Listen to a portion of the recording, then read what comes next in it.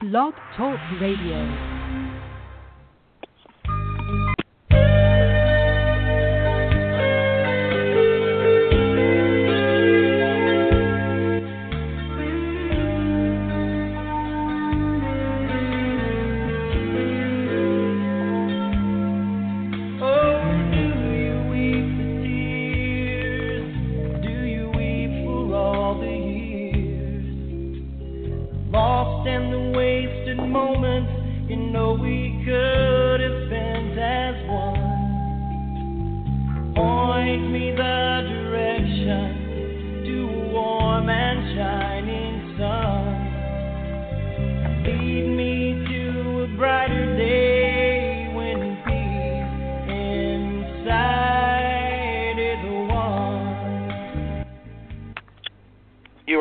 To another live broadcast of Spirituality Today with Jamie Sanders and Denise Jurgen. I'm Jamie Sanders coming to you from Unity of Pensacola in Pensacola, Florida, and my wonderful co-host is coming to us from Unity of Music City in Nashville, Tennessee. So today on the show we're excited because we have the return of the amazing Coach Carla, who is in Omaha, Nebraska today. Lucky her, because anybody ever been to Omaha? I love Omaha about as much as I love Nashville. So, Denise, what's going on with you at Music City? And we're going to have Carla coming with us in just a second. Well, I just finished my lunch bunch, which I usually do in the middle of the day on Wednesday, but we are getting geared up for World Day of Prayer, and actually Becky Whitehead, the minister of Omaha, is coming here this weekend to join the stage with me and help us kick off World Day of Prayer week. So we're excited about that. That's going to be very exciting. So I'm thankful that Carla could hold the space in Omaha while Miss Becky comes this direction. Yeah, that is exciting. Yeah, we're getting ready for World Day of Prayer, too. We're doing most of our event on the closing evening, the 24-hour vigil. So we're doing ours on Thursday evening here at the church, and we'll have a short prayer vigil, and then we'll do the live streaming from Unity Village for the closing with Daniel Nahmod. So that's going to be pretty exciting. Oh, that'll be awesome. So yeah, I mean, anybody who's ever heard Daniel Nahmod or seen him perform, it's worth that alone. But the power and the energy of world prayer taking place on that day is going to be an energy that you don't want to miss out on. So wherever you are on that day, which is really going to be Wednesday, September 7th, 24 hours of World Day of Prayer, holding affirmative prayer for all beliefs, all nations, all beings on the planet, filling it with love and light is something that you can do wherever you are in that sacred moment. So, which is one of the things today, talking about sacred moments and things that we're going to talk with Coach Carla about. So many people are talking about, with all the stuff going on politically on the news, the stress of things taking place just around the globe, that sometimes they feel so overwhelmed that they're not feeling very peaceful within themselves, around themselves, that they're not sleeping well, they feel overwhelmed with life. And so today on the show, as we bring Carla on, Carla's going to share with us some of the ideas of how important it is for us to be still, which is, sometimes that's a catchphrase that we use a lot in spirituality. But Coach Carla's going to point out to us that being still, it filters into the body, the mind, and the spirit, and she's going to talk a little bit about giving us tips on how to be still, how to work ourselves into a program or a practice of meditation/prayer. So, Coach Carla, welcome back to the show, and love you much and glad you're with us. Me too. So grateful to be with the two of you, and so grateful for this month, World Day of Prayer, this activity of holding the consciousness of peace, even in times that don't appear very peaceful. It's a spiritual practice. It's a practice where, in order to demonstrate peace, we must first be peace ourselves. And in the busyness of today's world and the craziness of our monkey minds, that can be a challenge. And I do find more and more people are anxious and on overwhelm. They can't seem to get out of their heads.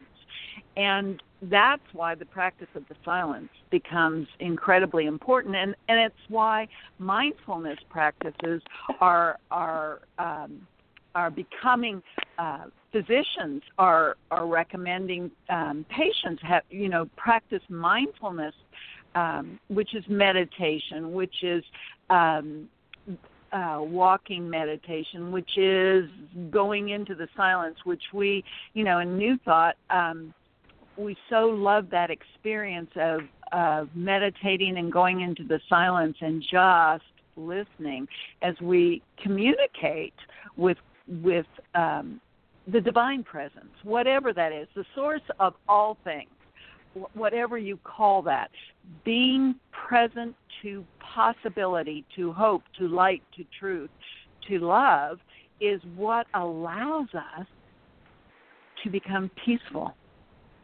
That makes sense? It makes perfect sense for me. I love that. And when you said the word mindfulness, I have years of experience in schools with children, and they would not let us call it meditation. Right. Years ago, they would let us call it relaxation techniques, but in recent years, they have let us call it mindfulness. And what is really awesome in Nashville, Tennessee, is that there is a push to put mindfulness right now in all the middle schools in Nashville, Tennessee, and to start the day every day with 10 minutes of mindfulness, which is 10 minutes of really meditation. And they are trying to take some data to see how that shifts, activities and things. But I'm just applauding and going, it's going to make a big difference because, I can tell you as someone who's worked with school children, there's no telling where kids came from or what's happened on the bus or in the car or at home. And if they could just take 10 minutes and be still before they start their day, how much better their day will be. And so let's talk a little bit about the stillness, be still and know. Stillness is a spiritual practice, but it definitely has its impact on our mind and our bodies. And like you were saying, what's going on in our schools, it can be, some of these children are facing, absentee parents. I look around and, people have to work, and they have to work at times their job requires them to come to work. So sometimes parents can't even be present to their kids first thing in the morning or after school. There's just no way. So if we can teach, if we can give kids the tools to find that peace and stillness within themselves, wow. Yes, and I'm thinking long run. These children, once they learn this will become a part of their life. Absolutely. And they won't be 30, 40, 50 years old going into some center or some New Thought church and going, I don't even know how to do any of this. That will become a practice that they have learned at some point in time and go, it's a really good thing to be still before I begin whatever it is I'm going to do. Yeah. I got to share, Jamie, a personal story about my grandson, because, you guys can't have me on the show without me telling a Tobias story, can you? No. But he is my master teacher in life, and definitely has a deep spiritual understanding of what's good in life, without maybe necessarily all the theology that needs to go along with it, because does it really need, we're talking about spirituality today, and our kids are awake. They have that almost instantaneous recognition of what's right, right. What's good. We train it out of them, but they come in with it. But I at Silent Unity at Unity Village. They have an 11 o'clock service Monday through Thursday, and it's one of my favorite services to participate in, and it's a meditation service. And so my grandson was with me one day, and I said, hey, I'm doing the 11 o'clock service at Silent Unity. You want to come with me? And he said no. I said, I'd really like you to come. It's a meditation service. And he said, oh, will I be bored? And I said, why don't you just come and see, So it was the invitation. It wasn't the forcing. It was the invitation, and I didn't guilt him because he refuses to let me guilt him. So anyway, it's a 20-minute service. So after it was over, he looked at me and he said, Nan, the first 10 minutes were pretty boring. But after that, I just feel better. And I said, what do you mean better? And he said, I don't know. I feel calmer. I just feel better. And I think that's what inviting our kids into a practice that doesn't smack of theology, but of a practice of learning how to get ourselves centered. In today's world and the world that will come in the future is just going to be vital for life. So what stops most people from meditation, in my opinion, so I want your opinions too, Jamie and Denise, is they think they have to stop thinking, that they can't think. I'll never still my mind. I can't stop thinking. Well, you're exactly right. You can't stop thinking. But what you can do is get yourself into a place of observation where you just observe your thoughts and let them go. Not try and force them to go, not trying to not think, because that's impossible. We got a brain. That's what our brain does. It thinks thoughts. It makes grocery lists. It talks about who you want to sit with in your next class or what you want to have for lunch. So the brain always is thinking, but we don't have to attach a story to the thought. We don't have to follow that thought down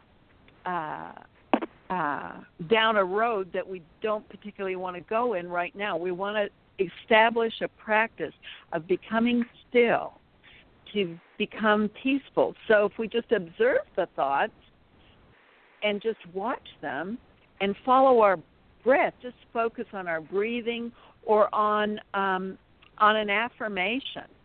Give me an affirmation, Jamie. Well, I was just thinking, that our mind is always going. So even though my mind is active with thoughts, I center on the Christ light within me, and all is calm.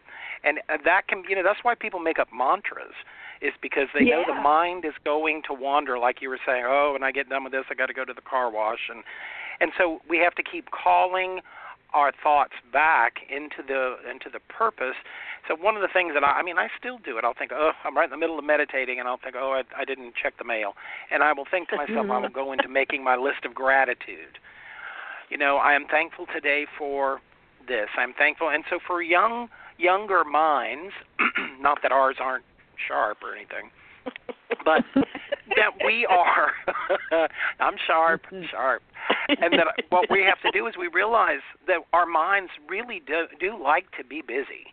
So that's why, I don't know about you guys, but you can be at the beach or even at the village and be standing there looking at a fountain, and all of a sudden you realize that you checked out watching the fountain.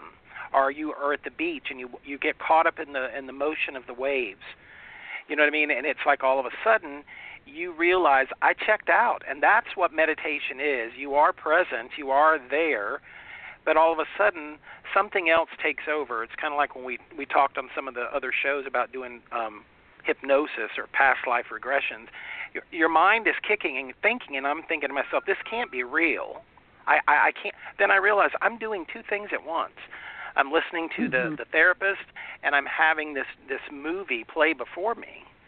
I can't be doing both. So I think our mind is always having to be stimulated. We just have to learn to re-rope the mind back into the corral of peacefulness and healing thoughts and transformational thoughts instead of my grocery list. Most Yes. definitely, yeah. And I love your affirmations that you post on your Facebook page, because they're always perfect for me. When I read them, I go, oh, perfect. That's what I'll hold on to today, because we do need inspiration to stay present to the creative moment, which is only found now. Now. So if I truly believe that I can be peace, then I must think peaceful thoughts and get to a place inside of me where thoughts still, and all of a sudden I am peace. All right, let's right? go back to that. You said it in the beginning, and this is what went through my mind when you said it. And I'm trying to remember exactly how you worded it, but what it was, if I want peace, I have to be peace. So I'm thinking to myself, if somebody just tuned in and says, what in the world does that mean? So let's break it down in a really simple way for someone who goes, I have no idea about this meditation business. What do you mean, Coach Carla, when you say about us being peace? Okay, so peace is a quality of being, meaning it's an adjective you can use to describe a person. Someone is peaceful.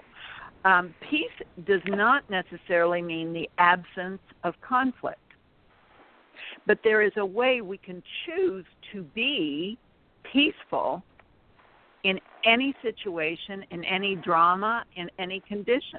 We can choose to be peaceful. Now, that's a challenge, isn't it? Well, most definitely it is. Can be, depending on what is going on in front of me. Because, absolutely. When I think about, the five senses, any of them can be activated in any moment, and all of a sudden I'm sometimes even feel like I'm yanked out of the present moment into the middle of something else. And so I think that's that's our daily, hourly, sometimes momently. That's what happens to us. Is we can say today, I'm going to be as peaceful as I possibly can. I'm going to be calm. I'm going to be centered. And when the reason we practice meditation, mindfulness, stillness, is for those times when everything but peace shows up in our life, so that we've already got that neural pathway, if you will, in our brain wired for peace. And you said a very important word that I remind my spiritual community of probably almost on a weekly basis, that this is a practice. Yes. That this is something we have to continue to do, because being in these human bodies and living in this world that we live in is anything but silent. There's noise everywhere, all the time. And so I've got to practice being in the stillness and being in the silence. And so I've got to find the places that work for me and the situations that I can incorporate into my day to create a time of silence. Because I don't know about you all, but just being in the car can be stressful at times. Oh, I had the most wonderful experience driving here to Omaha today from Kansas City, because there wasn't traffic, that much traffic, and I was paying attention to the road, of course, not going the speed limit, of course, because you can get to Omaha real fast. And but I was in a place. I wasn't listening to the radio. I wasn't listening to anything. I was just aware of what I was doing. And the creative thoughts, my goodness, came through. And I thought that this is why mindfulness is so important, why meditation is so important, is to keep us now in the moment. The mind will take us into the past or into the future all the time. Guaranteed. Guaranteed. But when we practice getting centered, becoming still, more of a listening, awake and an awake listening time inside of us, we can't. When that becomes a prevalent practice for us, we can be in a flow of life that is pretty darn special. It's very creative. Well, most definitely, because it keeps you, as you said, in the present moment. You know, I have to be in this moment to create. Yeah. You know? And so yeah. if I can't bring my attention into this moment, then what I'm doing is dragging in something from the past or projecting something into the future and not really creating it in this moment. And I think sometimes that's a new learning for people. You know, I think, and you know, especially you look at not just our children are on gadgets all the time playing games, but we are too. Yes. I mean, I'm packing up to come to Omaha. I take my computer, my iPad, my phone. You know? God forbid I don't have some gadget to turn on. You know. And I also take my own mind. So it's a very busy life. Right. But right. that practice, when we can be present to what is, accepting what is, not resisting it or fighting with it. And the only way we can accept what is if we practice that meditation or mindfulness practice of just watching our breath. You know, all it takes is 5 deep breaths to calm yourself down. Right. 5 deep breaths. If we did nothing else but taught kids that, wow. Mm-hmm. Wow. And nobody needs to know that you're taking 5 deep breaths. Right. But, you know, why did you laugh, of us, yeah, I was thinking, like closet breathers, he's breathing. He's breathing again.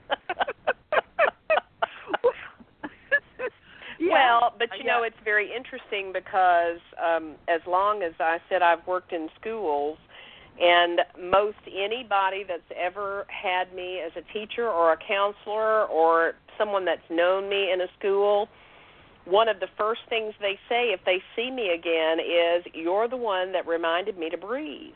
Yes. And it was like, you know, when people are anxious or upset, they're holding their breath.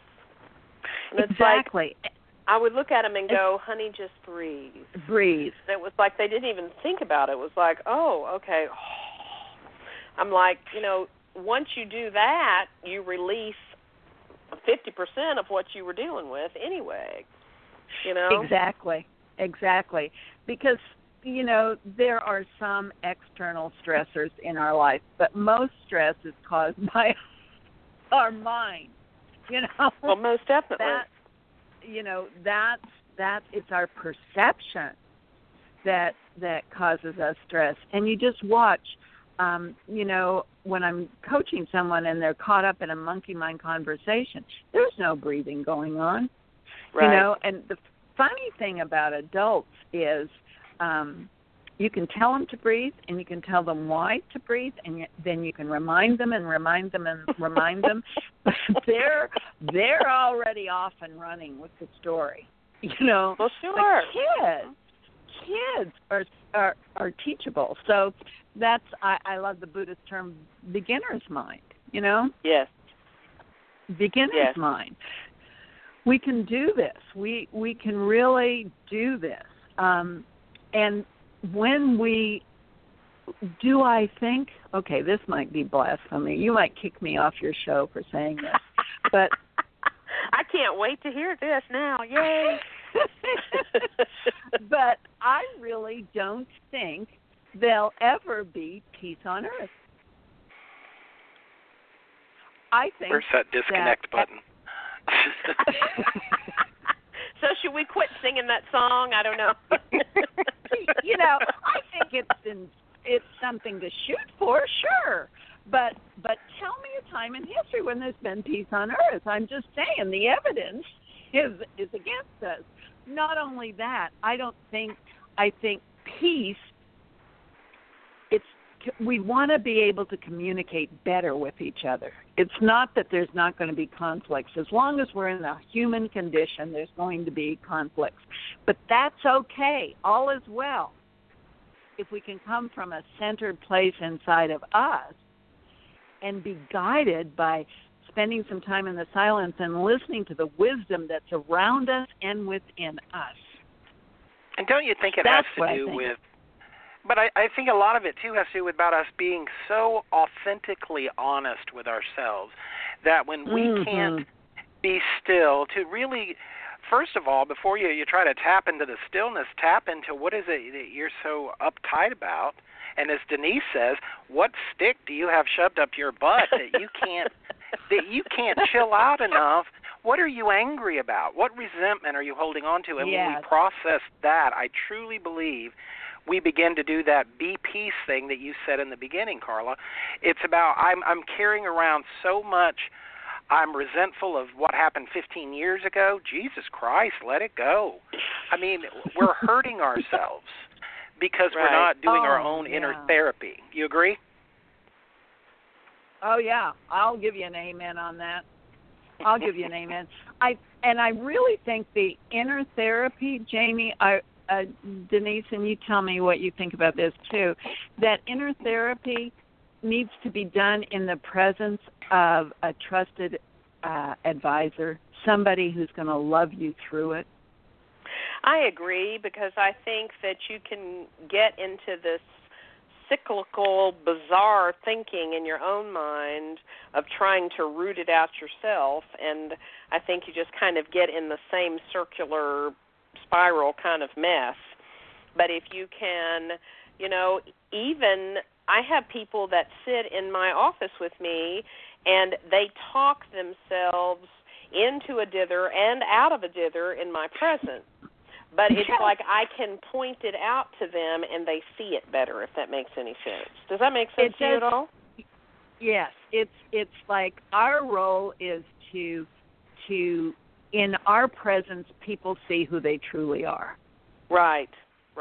That is what I see, what I do as a minister, as a coach, as a whatever I'm doing, is in my presence, people feel safe enough to really begin to see who they truly are.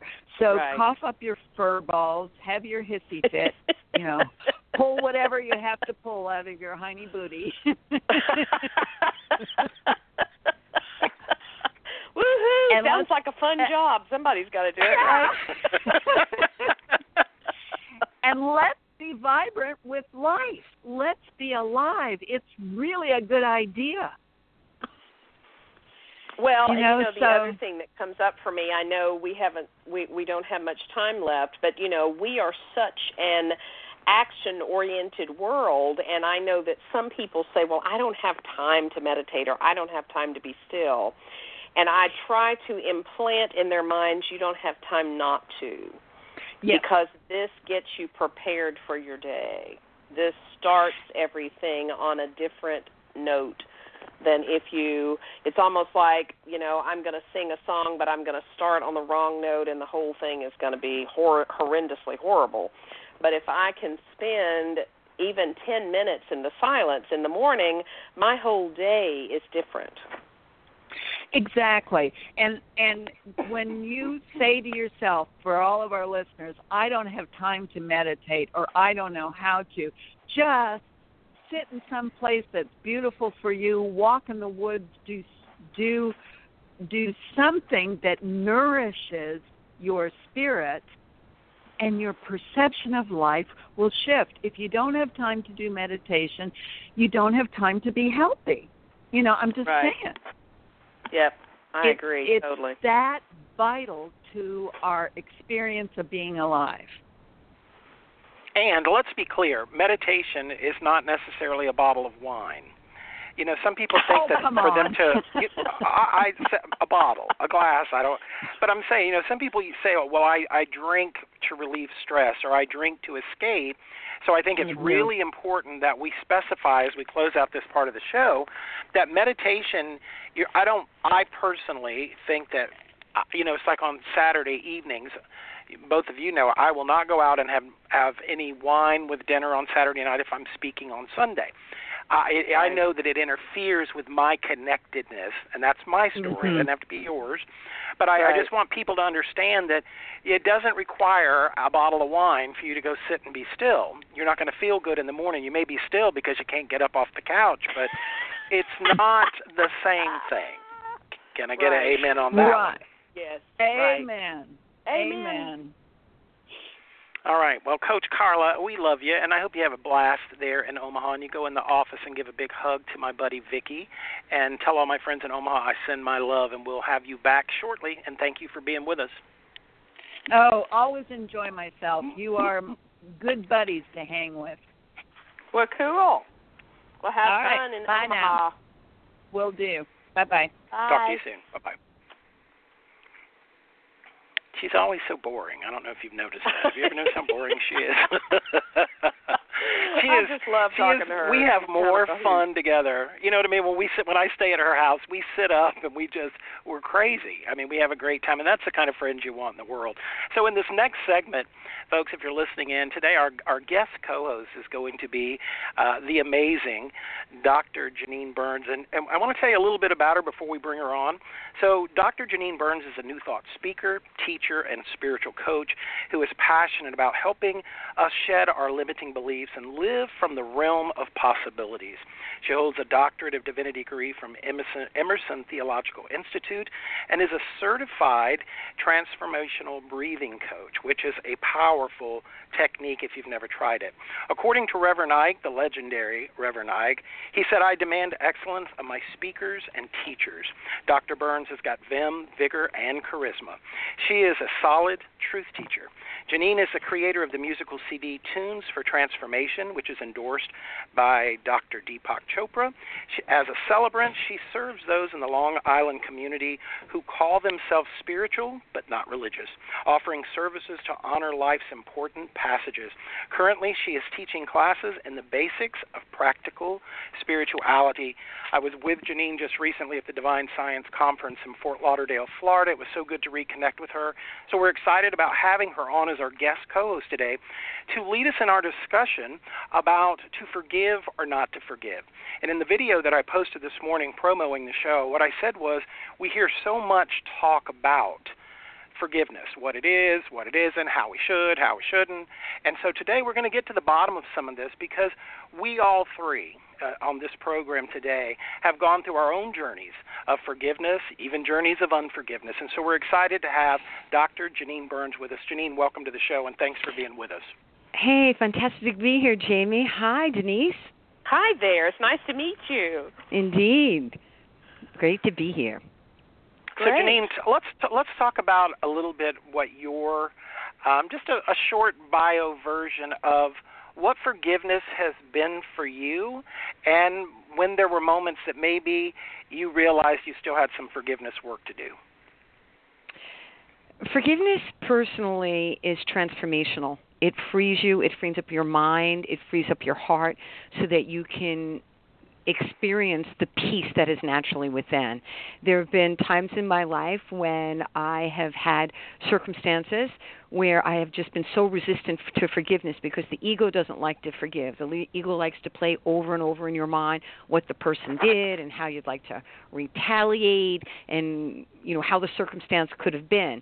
And so forgiveness has been transformational because I've learned that you can only forgive when you're coming from your divine nature and when you're coming from a place of love. And forgiveness is simple, but it's not easy. It takes a lot of willingness to be able to let go of the perceived wrong. And one of my favorite definitions of forgiveness is Jesus spoke the language Aramaic, and he said that forgive means to cancel.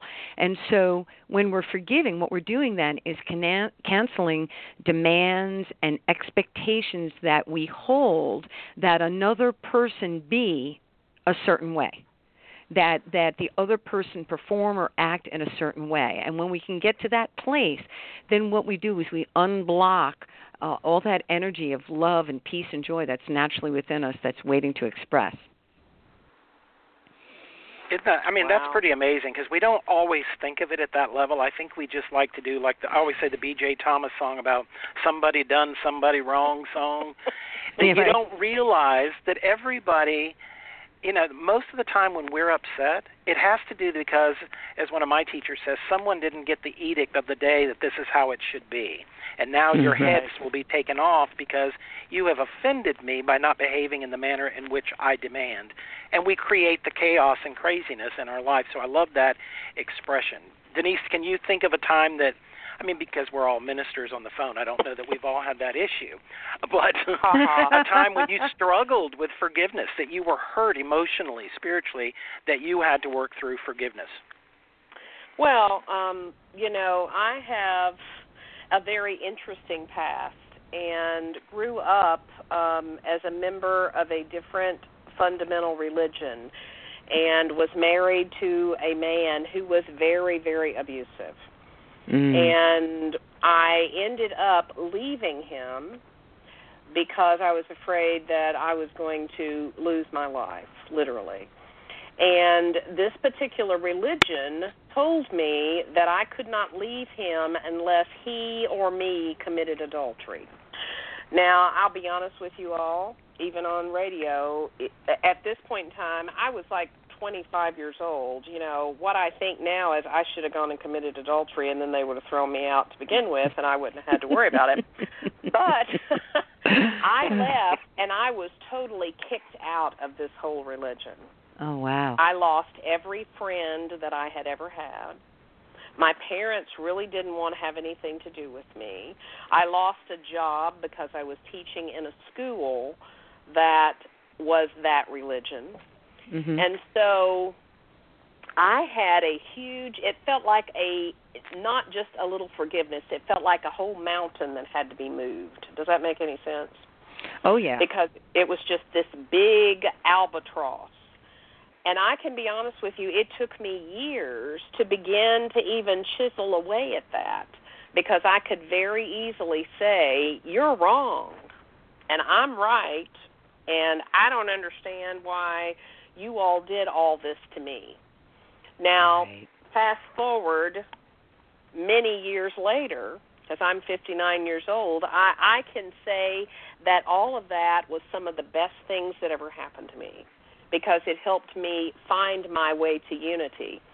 But attempting to forgive a whole system of a religious belief system and the people that were behind all of that, it was, I can truly tell you it was harder to forgive some of that than it was a person who had literally physically and emotionally and sexually abused me, if that makes any sense. Because absolutely. This was a culture that completely threw me out and says, you can't be a part of us because you've decided to not live the way we think you should. And, I don't know what you would say about all that, but after I got into unity and started understanding more about what forgiveness was and dug in a deeper way, I was able to first understand that I was hurting myself and not them. That was my first aha moment, because what I realized is They could have cared less. You know what I mean? And it was hurting me to hold on to all that. Well, you know what I think? That had to be my first wake-up call. What you think? Oh, absolutely. And I think that sometimes when you're in a circumstance when there is animosity and you're holding resentment or unforgiveness, the other person is happy. They're thrilled that you're all sorts are upset. They're out on a Hawaiian cruise vacation, and you're the one that's stewing in your mind, in your heart. And and I think a big piece of forgiveness, and especially in circumstances like your circumstance was such betrayal. You were betrayed by a religion that was, taught a God of love, and so it didn't make sense. We don't necessarily have to reconcile circumstances. Forgiveness doesn't depend whether there's any kind of apology. It depends. It's an action that takes place in your own mind and your own heart, and that's a big piece of it, to realize that you are losing your peace of mind when you're not forgiving.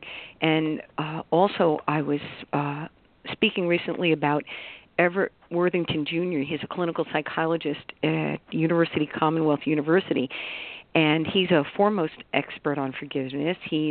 Because his mother was murdered in 1990, and then subsequent to that, his brother committed suicide. So he began writing and researching on forgiveness. He has over 20 books, lots of articles all over the Internet. And a big piece of harboring a grudge is about it being a stressor. And that what it does is it raises your heart rate, your blood pressure, and because of the stress, it releases the stress hormone cortisol. And that combines with fat, and it gets stored in the middle of your body. And so then every time that you think about that circumstance that you've not forgiven, you are actually releasing cortisol into your body, and that it affects your digestion, your cardiovascular health, your sex life, your brain, your emotions. Every time you think about that person who's wronged you, you have cortisol in your body. But we don't want to forgive. We don't want to forgive. Right. And I have a funny story I'd like to tell that I think it's amusing, that really speaks to how we really like to hold on to resentment. And it's a story from back in the 1920s of a woman who was bitten by a stray dog. And this was back in the 1920s before penicillin was invented, so there was no cure. So the woman went to the hospital, and she was tested. She was found to have rabies, and the doctor came in and said, "I'm so sorry to tell you this, but you've been bitten by a rabid dog, and you have rabies.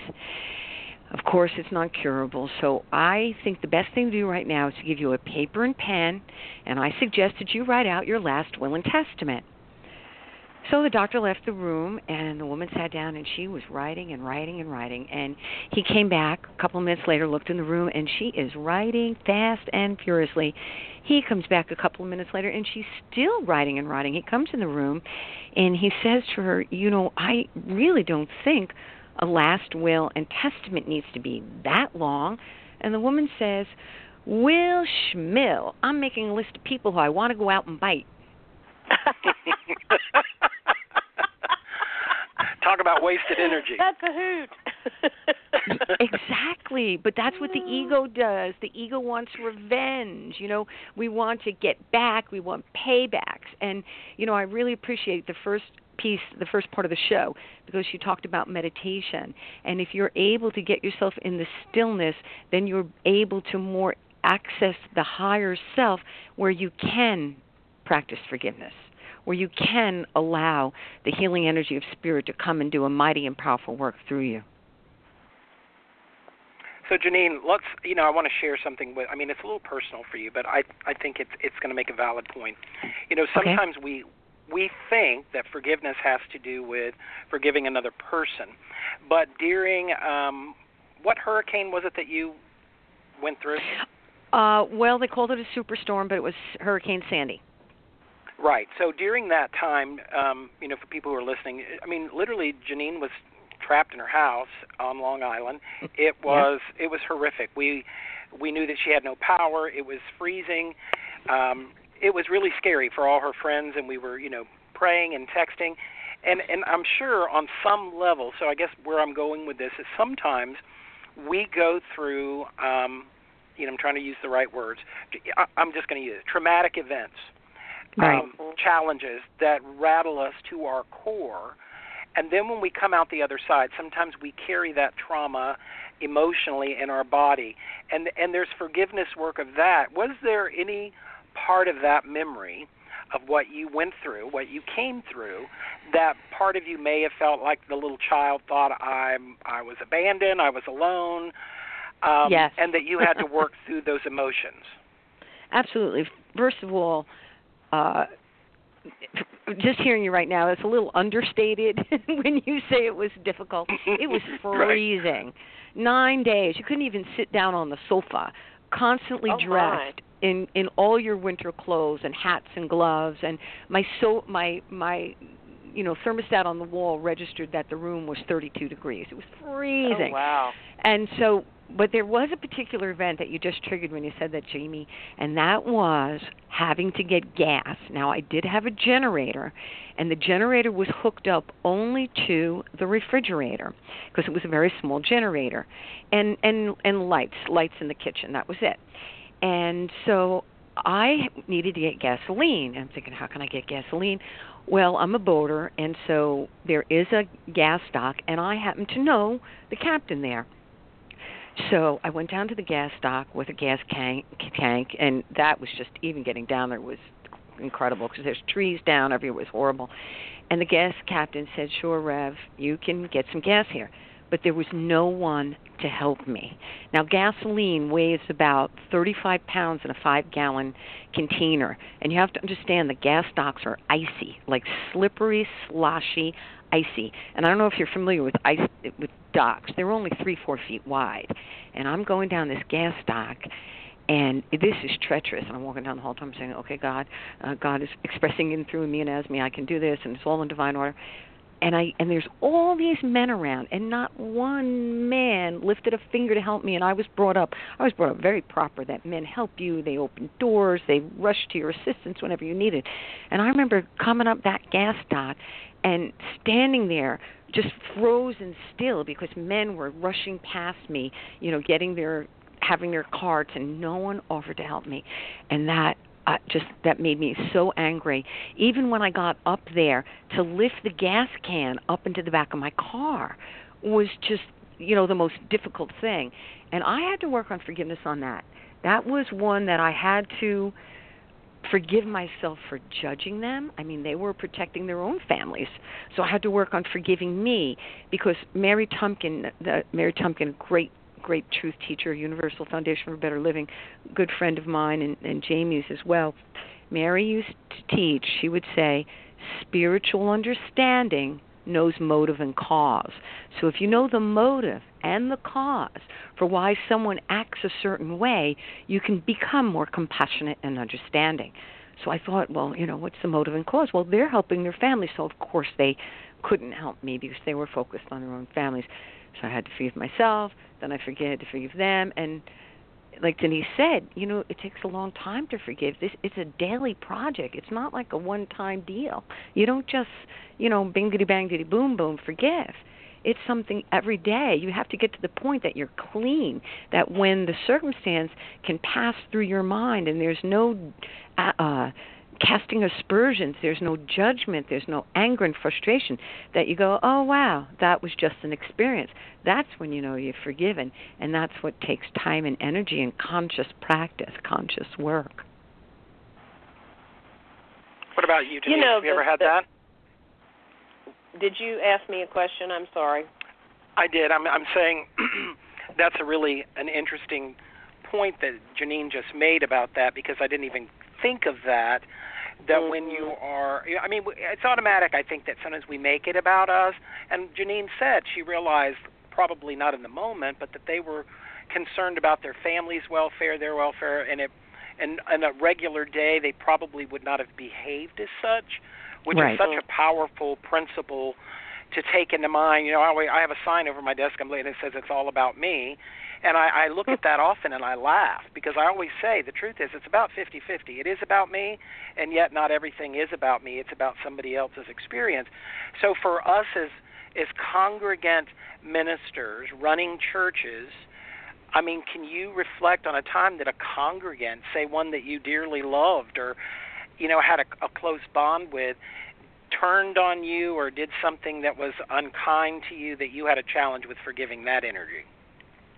Most definitely. I mean, this is not necessarily just about me, but we have a ministry in our church that needs a leader. It's our chaplain ministry, actually. And the chaplain leader stepped down. And I am, as the minister, letting them kind of sit with themselves right now and try to decide how to be, if that makes any sense. Because I could run in and rescue them, which I have done before, and that's not necessarily always the best thing. But we are working towards World Day of Prayer, which, the first thing that comes up for me is, oh, dear God, we don't have a leader of the prayer ministry, and we're working towards World Day of Prayer. But a month and a half ago, we had a meeting with all of the chaplains, and they decided amongst themselves that they would kind of run themselves organically. And we came up with an idea about World Day of Prayer and how it was going to be. And so that was kind of an okay deal. Well, a few days ago, one of the chaplains decided that she would send an email to all the other chaplains along with me. And she was going to explain that she was going to take it upon herself to come into the sanctuary and get it set up on the Wednesday night before World Day of Prayer on Thursday and start our 24 hours of whatever and, get the room set up in the way that we had said that we were going to get it set up. Well, I actually was thrilled. I was like, yay, somebody's, wanting to do something here. Yay, raw tootie. But know that that's not the way two of the chaplains have taken it. And so there has been all of these text messages going back and forth, and people going, well, why did she decide that she's going to step up and do this? And so she's gotten her feelings hurt. So before lunch bunch today, I kind of sat and talked with her for a little while. And, I'm reminding her the same as I'm reminding myself, because in one of the text messages, I'll be honest with you, the first thing I wanted to do with one of the text messages when somebody said, why in the world did this person decide that they're in charge, I wanted to go, you can just bite me. I'm glad somebody decided they wanted to do something here, because if not, we all know the minister then has to take care of it, right? Right. So, it's very interesting that I was having this conversation just earlier with her. I said, someone else's response is not necessarily about you. It's, your reaction is about you, but, I'm not saying, I think that this one particular woman was trying to say, am I doing something wrong because there's two people angry at me and all upset? And I said, just because somebody might be angry at you or upset does not necessarily mean you're doing something wrong, Right. And that That's possibly, Right. As I said to her, I need to work on my own forgiveness at this moment, because I was finding myself angry at these other two people who are going off on her because she decided she was going to do something. Right. It's not necessarily, I don't know, forgiveness is such an interesting issue, because sometimes when I have those feelings, I realize that, whatever was coming that felt like it was coming at me had nothing really to do with me. It had to do with the other person. So the forgiveness is for myself, for actually taking that on as something that I needed to deal with another individual, because it really is. Does that make any sense at all? Oh yeah, that's a very significant point. And as you were inferring, we get to choose to, I call it reacting or responding. Usually we're reacting, we're not thinking, we're coming from the ego as opposed to responding when circumstances come before us. And I love the idea that you said not to take it personally, because that may or may not have anything to do with you. It sounds like this lady was taking the perfect opportunity to prepare and make everything great for everybody else, and everybody else was taking umbrage to it because they felt that, you know, who was she to decide this or that. So, yeah, it's interesting when it gets so many egos involved and people are not, it can be, yes. I used to be a pastor myself, Denise, and I can appreciate that. I can appreciate that. Well, and I find that sometimes some of my biggest, and I would have to throw this question off to Jamie, some of my biggest forgiveness work sometimes is for myself, for holding some sort of a judgment at one of my congregants because I'm thinking they're acting like, you know, a jackass, excuse my French, in the moment, and I'm just like, what is wrong with you? You know, there's, I mean, in this whole instance, I just want to say there's this beautiful soul that is taking it upon herself to say, I will come early on Wednesday and set the sanctuary up in the way that we talked about so that, you know, it will be done ahead of time. And I'm like, yay, somebody volunteered to do that, you know. And so I just want to shake somebody and go, what's the matter with you? Why would you think there's something wrong with that? And so the forgiveness is not really for this other individual. It's for myself, which is a huge piece for me to get at any given time. How does that work for you, Mr. Jamie? Well, I agree with you, and you know, listening to both of you, I just sit here thinking to myself that really a lot of this is psychological issues. I think, you know, about we really do tend to make everything about us. Right. And that if someone looks at it, I mean, I've had people tell me they're leaving the church because the usher didn't speak to them but spoke to the two people in front of them. And I'm like, that's not why you're leaving. You're looking for a loophole. And I mean, and I guarantee you that spills over into every area of your life, that you're always the one who's always offended. You're always the one who gets your feelings hurt or gets your panties in a wad. And it's about going, okay, I have to do my inner work that we talk about in our churches on Sunday morning. When we're doing workshops, we are always talking about, whether we call it that or not, our inner work, our inner dialogue. And sometimes I just plain old ask myself while driving, what the hell's your problem? Right. What are you? Do you realize that you are creating something that's not there? And until you step into your power and authority and go to the person and go, hey, is there a problem between us? Because, I mean, I know all three of us have done this. All three of us have worked with some pretty powerful spiritual beings, let alone the power that we have. And then to be taken back by what felt like a disrespect or just plain old meanness. Right. And then you go, hey, if I don't ask you, is there a problem between us? And lately I'm getting even bolder about it. But, I mean, to just go, is there a problem? Just tell me I don't like you. Okay, that clears it up. And I'll move on. Yeah. But unspoken craziness only bubbles over into more craziness. So I really think it's always about the forgiveness stuff. First we start with ourselves. I forgive myself for having these ridiculous thoughts of it's always that I'm not enough. And a lot of times, and I know, Janine, you and I have talked about this, and Denise, you and I have too, that sometimes later, you know, like I always say what Paul Harvey used to say on the radio, the rest of the story, you find out it had nothing to do with what you thought it had to do with, let alone about you and I, but we thought, oh, they don't like me. They're not even studying us. They're busy shoveling as much of their own grave as they can. They're not thinking of us. We just get hit with the dirt as they're shoveling. Right. You know? So. And that's the ego getting all wrapped up again. You know, the ego is like me. You know, I wanted to mention Colin Tipping. He wrote that book on radical forgiveness, and he basically said, "Are you familiar with that, Denise?" I am very much, and I love that book. Love his work.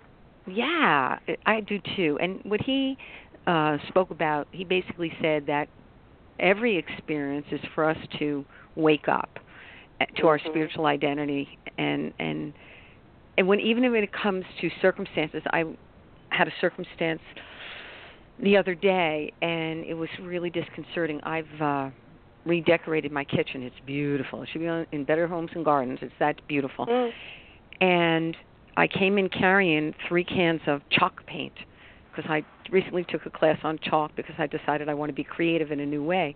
And so one of the things I learned that day was you only have 2 hands, so you'd carry 2 cans of paint, not 3 at the same time.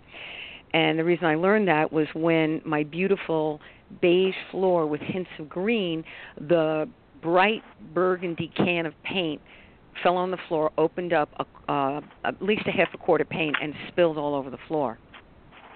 And I was horrified. I mean, I was so upset and thinking, oh my gosh, how am I going to deal? God, quick, give me an idea. And God always gives us ideas.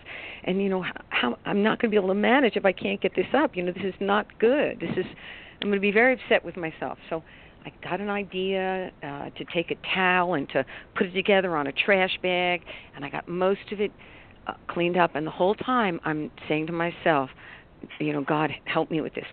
Help me with this. And all of a sudden I heard the voice say, this is going to be okay.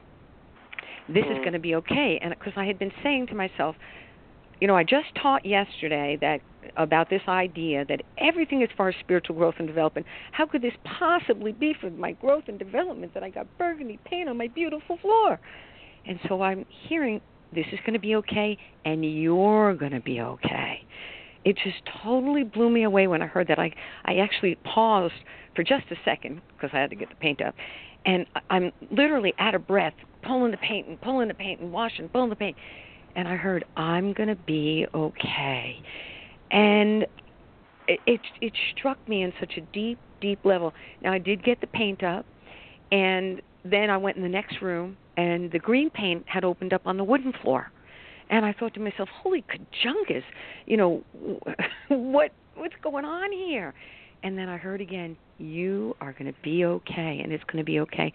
That was huge. And I know for me, after speaking to Jamie, it really came back to all like this traumatic experiences that I've had over these past years. And really, even today, thinking about this, even more forgiveness towards myself and more love towards myself, learning to forgive myself that I have survived these things, and I will survive because I'm always connected to this amazing power, no matter what. Ernest Holmes taught in his book, Science of Mind, in the beginning chapter, I think page 27, he said, we must learn to think independently of existing circumstances. And sometimes you are so enveloped in the circumstances that it's hard to separate yourself from them. It's hard to see the motive and cause why things happen. It's hard to see, the experience that what is waking me to more and more of my divinity. And when we're able to be open and receptive, gosh, can we have huge transformation. And gosh, even now, learning to love myself and forgiving myself and making it okay. It is okay that this happened, and I'm going to be okay because the universe always gives me whatever I need, whenever I need it, for as long as I need it, right now. And that's the truth.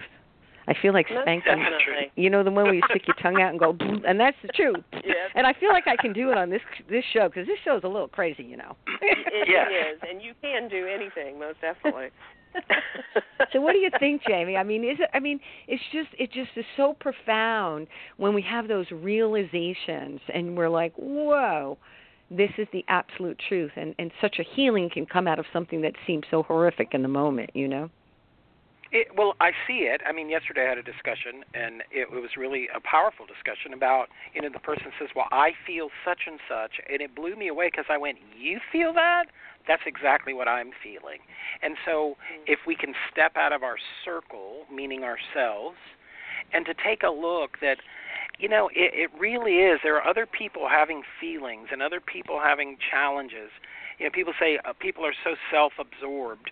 And so one of the things I would say to listeners, too, is about working on forgiveness is learn to be a good listener. Because sometimes some people were never in that energy of growing up to make apologies. There are people who, will never say, I apologize. I learned a long time ago from, Johnny Coleman when she would say, stop saying I'm sorry. and start affirming, I apologize, because you're affirming sorrow over a situation and over your subject. Say, I am sorry. I never forgot that. It blew me away. And so I will say, I apologize, or that was not my intention. But it really is about, for us to do our forgiveness work, is to really go, wait a second, I don't know what this person's feeling. And sometimes I've learned if I can just say to somebody, even reach out and put my hand on their arm and say, is everything okay with you? Because something feels either detached or there's a sadness. And when you give somebody that opportunity and you really act like you care, you'd be amazed what comes out. And all of a sudden you feel the energy shift right in that moment because you were willing to be present. Right. Willing to be present, and very key there in terms of communication skills, that you were just guessing at an emotion, what they were feeling. That's a huge way to create connection with another. Because it is about being compassionate. We have to be compassionate, and that means too. I want to be really clear with people on forgiveness. You know what I have found on my journey, and you two can speak to this. It has nothing to do with being a doormat for other people to disrespect you, to talk down to you. You can be a healthy person who does forgiveness work, and you can say, I forgive you for what transpired. I forgive myself for the way that I'm with you, Janine, on the thing. I always say we can either react to something or we can respond. React is usually the crazy train has pulled out of the station.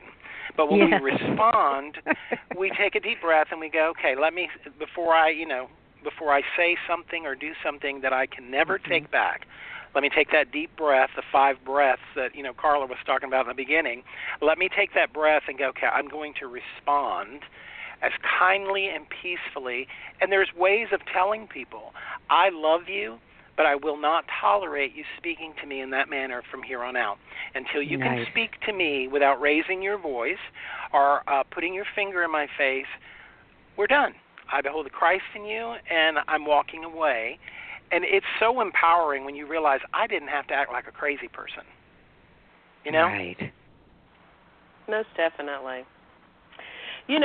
One of the things I would like to hear you talk about for a moment, because I know that sometimes I have congregants who talk to me about this, and I loved in some notes that I got from Jamie about what we were going to be talking about. You have what forgiveness is not does not mean that you have to reconcile with someone who treated you badly.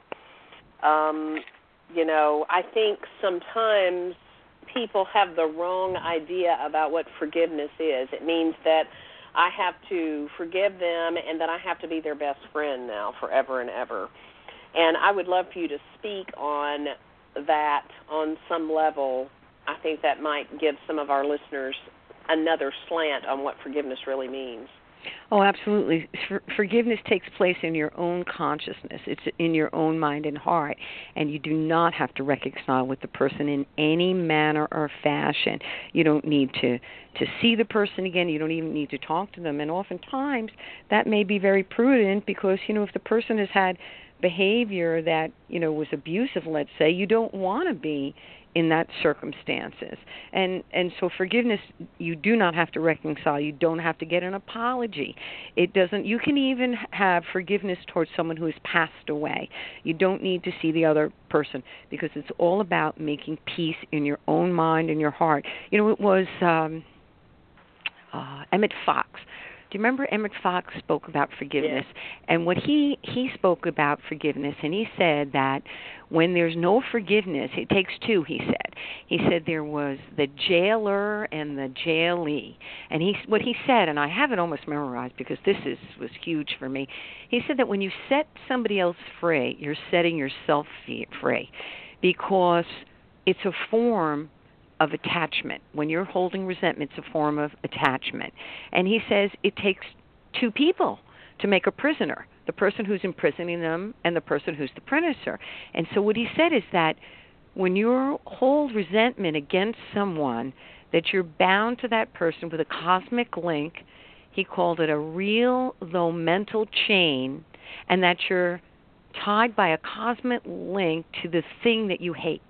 And so the one person perhaps in the whole world whom you dislike, you don't want to have anything to do with, is the one that you're attaching yourself to by a hook, a mental hook that is stronger than steel. So it's about you doing it in your own consciousness. And so how do we do it? How do we forgive? That is huge. How do we forgive? Forgiveness starts, the big piece starts with willingness. You have to say, hey, you know something? This is, I just, you know, I don't want to, the big thing for me is I don't want to give somebody free rent in my brain. That's the thing that bugs me the most. I do not want you, after you just did what you did to me, I do not want you now having free rent in my brain. And that starts with that. For me, affirmations, I love affirmations. I put affirmations to music. That's how it works for me. Mm-hmm. And so I usually sing jingles. I sing, I forgive, and I am free. I forgive, and I am free, and I'm at peace. That's one of them I love to sing. I love to sing, I release and I let go. I release and I let go, and I let God. And when we let go, what we're saying is we're letting go of the circumstancing and allowing divine order, allowing divine right action, allowing the law of divine adjustment to come in and bring everything back to wholeness and harmony and peace. And so in our willingness to forgive and our willingness to work with affirmations, I freely and fully forgive you. I bless and release you to your highest good. I am free and you are free. To be able to work with that over and over. And believe me, there are days where I have literally said an affirmation at least 500 times because I wanted to get it out of my brain because I knew that person wasn't going to apologize. Or maybe I'd never even see that other person again. And you know, somebody you know, said something to me that was just, I was so taken aback that they could have the audacity to, you know, I was taught you just only certain things, just the audacity to do something to me. And my girlfriend said, she's standing next to me, goes, well, you're a minister. You know you need to turn the other cheek. And I almost said out loud, well, I'm going to smack you in your cheek. Because, yes. I mean, really, don't give me this turn the other cheek nonsense. You know, when Jesus was talking about turning the other cheek, he did not mean you just got smacked in one cheek and turn your face so you can get smacked in another cheek. He was talking about rising in consciousness.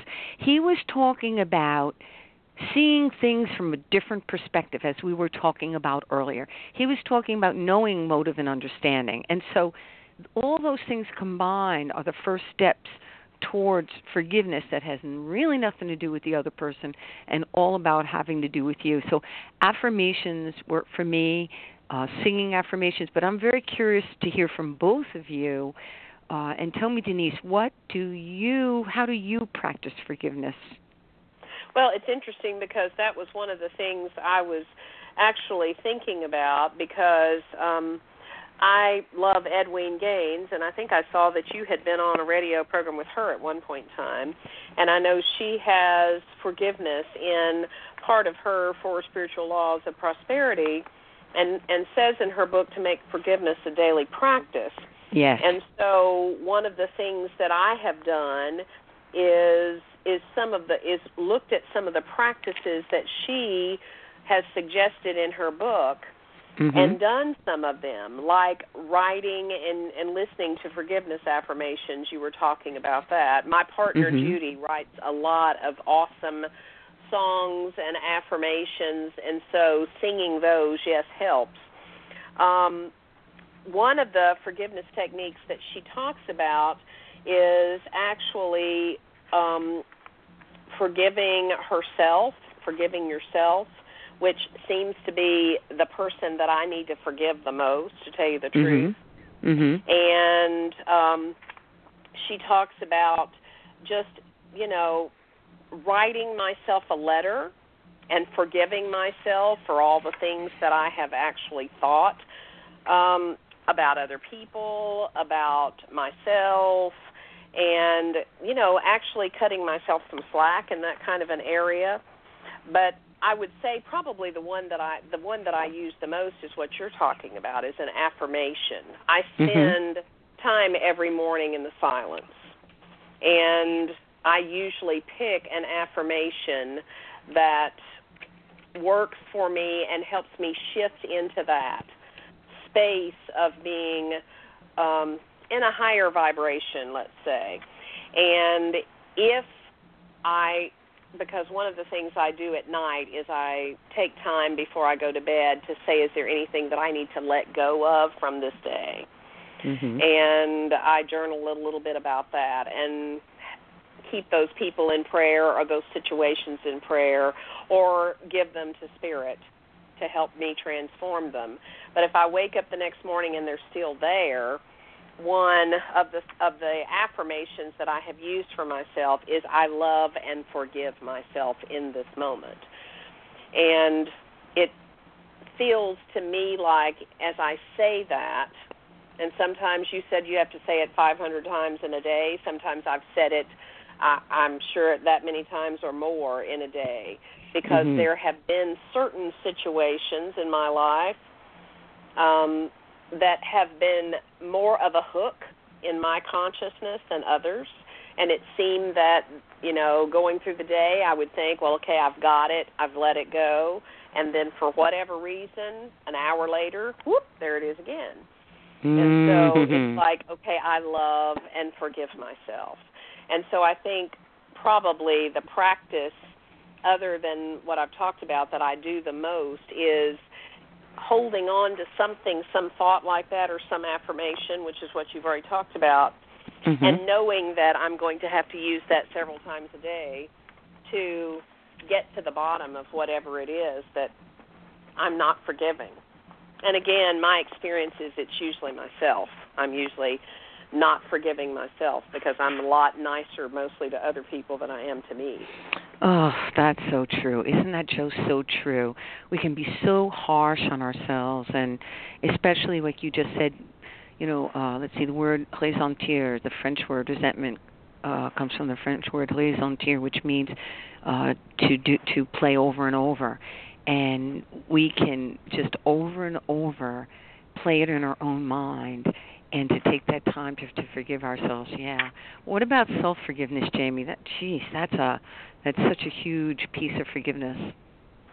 I think one of the most powerful things I remember learning when I got into New Thought was the teacher one night. She was the minister, my first Unity minister, and we were sitting around in a class, and she said, the truth is, and she was up there in years, and so I was the youngest person at the table, and I'm taking notes, and I look, nobody else is taking notes. And she said, the truth is, we all do the best we can in the moment, which seemed like a cop-out to me, but I really had to sit with that for a while. And the truth is, when we look back, I often refer to that poem by Martha Smock that says, I could have come no other way, that everything that we've ever done, everything that we didn't do, was part of our education, part of our, training, so to speak. And so there's times I have to go, what, as Maya Angelou said, when we know better, we do better. And if we don't, right, we'll repeat it until we do get it. So I think sometimes I have to forgive myself. I remember when I first got to Pensacola, I moved from Fort Walton Beach to Pensacola, and I really didn't know anybody. I knew people at church, but I started, going out with these people, and my gut told me something isn't right. And I just didn't know anybody, and I didn't want to sit at home alone, and so I played with these people. I went out and partied, and then they turned on me, and it was nasty. I mean, it was dark. Uh-huh. And what I realized was I was so angry at them, and one night when I was trying to go to sleep, I had the little thing, and it was like, which is one of my favorite quotes to use when speaking. You did this. You knew, what I mean? One of the 5 points of powers that Holly Burkan and Edwin Gaines teaches is I always pay attention. And when I look back, there was moments that my intuition, my inner guidance system said, and you were like, oh, I got this. And we've done it in relationships. We've dated people. We've married people. We've slept with people. And if we look back, I always say in counseling, you mean to tell me you never got a glimpse of an abuser or a cheater, whatever? And the people will go, well, maybe. So I forgive myself for not paying attention. And I go, okay, the big thing is what I've often said that Marianne Williamson said in A Return to Love is, it's one thing to have a prayer that says, Dear God, why is this happening to me? But what's worse is to have the prayer, Dear God, why is this happening to me again? So I forgive myself and let me learn it. And I often say, too, in my time of forgiveness practice, I will affirm, what Jesus said, let this cup pass from me. If there's issues and traumas going on, let this cup pass from me and let me learn what is mine to learn with ease and grace. I am paying full attention to what is taking place. But the other thing, one of my early teachers taught me, she took me into a very deep meditative state, and she told me to visualize my body and that all these cords were coming out of my body and they were attached to people. And she said, I want you to see who they're attached to, but most importantly, I want you to see where the attachments are. And I didn't understand. And she said, okay, so you see your father in your mind. Where is the cord from you attached to your father? And it was from my forehead to his forehead. And then it was to see this other person, and it would be from your gut to their, to their heart. So anyway, she led you through it. And some of them, we're adults here, let's be honest. Some of them, there were attachments from the root chakra to another person's root chakra because it was a lust attachment. Is that right? Right. Ring any ding-dongs for anybody? So what? That was not probably the best way to put that. But she also taught me. We got it. She said, I want you to call all of those cords back. And so in my mind, I visualized, remember those old vacuum cleaners where you'd step on the knob and it would suck the cord back in? Yes. So in my mind, at nighttime, I would see where are all my pieces, where are all my attachments to people today that I encountered, whether they were friends, family, people who came in for counseling. And in my mind, I would hit that switch and all those cords would pull back into me. And that helps me, or she would say, sever it like a guillotine, your attachment, and I loose you now and let you go, as Emily Cady used to say. And I will say that often in my mind. I sever the cord, whatever the cord may be, to this situation or this person, and I loose you and I let you go. I bless you and I release you. And I'll do it like you were saying, Janine. I will say it, as Ed Wein always says, say it till you mean it, folks. Right. So that works for me. Wow. I love that one. I will be doing that one from now on as part of my daily practice. I also like the visual involved there because it just makes it clearer and you can have a solid sense of when you're free of it. That's terrific, terrific. So, Janine, we're going to be winding down here in a minute, so I want to talk a little bit more about you. So tell our listeners how they can stay in contact with you for all the things that you do, where they can find the CD of the affirmations that you've created, which is a wonderful CD, folks, if you're listening in right now. So tell people a little bit more about how they can keep up with Dr. Janine Burns, about getting in touch with you via your websites, because you have more than one, and that sort of thing. Yes, I have several. You can always email me at Dr. Janine Burns, and it's DrJanineBurns @gmail, and I can get you the CD through that. We do have the website, Tunes for Transformation, that's actually being worked on today, in fact. But if you email directly, it's most convenient. I'm currently upcoming on Long Island. I am going to be teaching class, Basic Principles of Science and Mind, according to the works of Frederick Bales, because I think it's important that we have a specified spiritual study. People, they're studying this one and that one, and so many people now are giving us inspiration everywhere you turn. But to have a specified spiritual study, I think, is important. I know Unity has it, Centers for Spiritual Living, and I thought it would be a good idea. So I'm going to be doing that upcoming. I also travel and speak. I'm excited. I go out. There's a spiritual center in Southampton, and I'm out there regularly.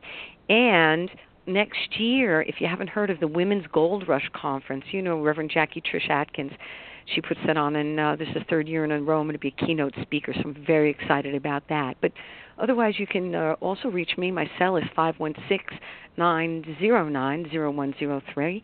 And locally, I spend a lot of time doing Celebration of Life memorial services so that we can really honor and respect someone who's made their transition. And I also do weddings in my spare time. And, so that's what I do.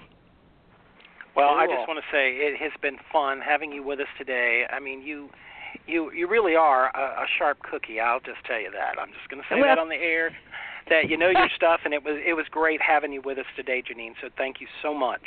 Well, Jamie, I thank you, and I also appreciate you described me as lively. I got a good chuckle out of that, and thank you for having me.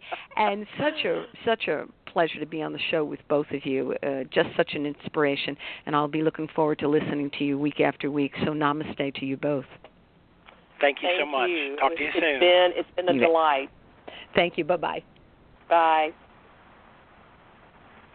That was fun. It's a lot of fun. Yeah, she really is. She's a dynamic speaker, and for Reverend Ike to used to let her speak at his church, that's a huge compliment about what you do and how you do it.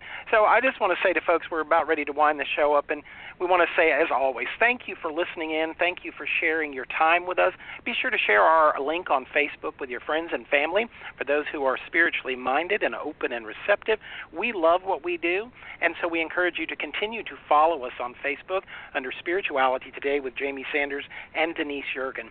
So we're going to leave you now. This time we're going to leave you with a little bit of me singing with recording artist Cheryl Jones. And so until next time, be good to yourself, be good to others, and keep spreading the light. Goodbye.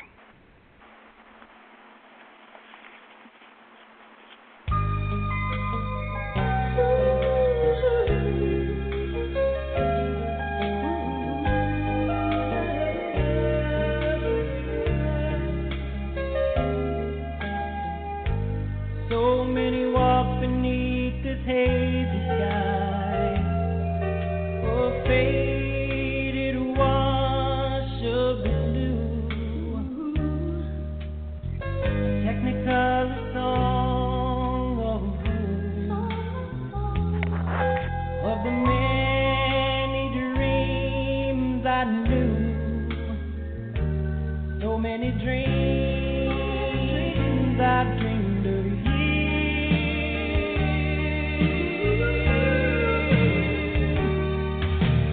I believe that you would leave me.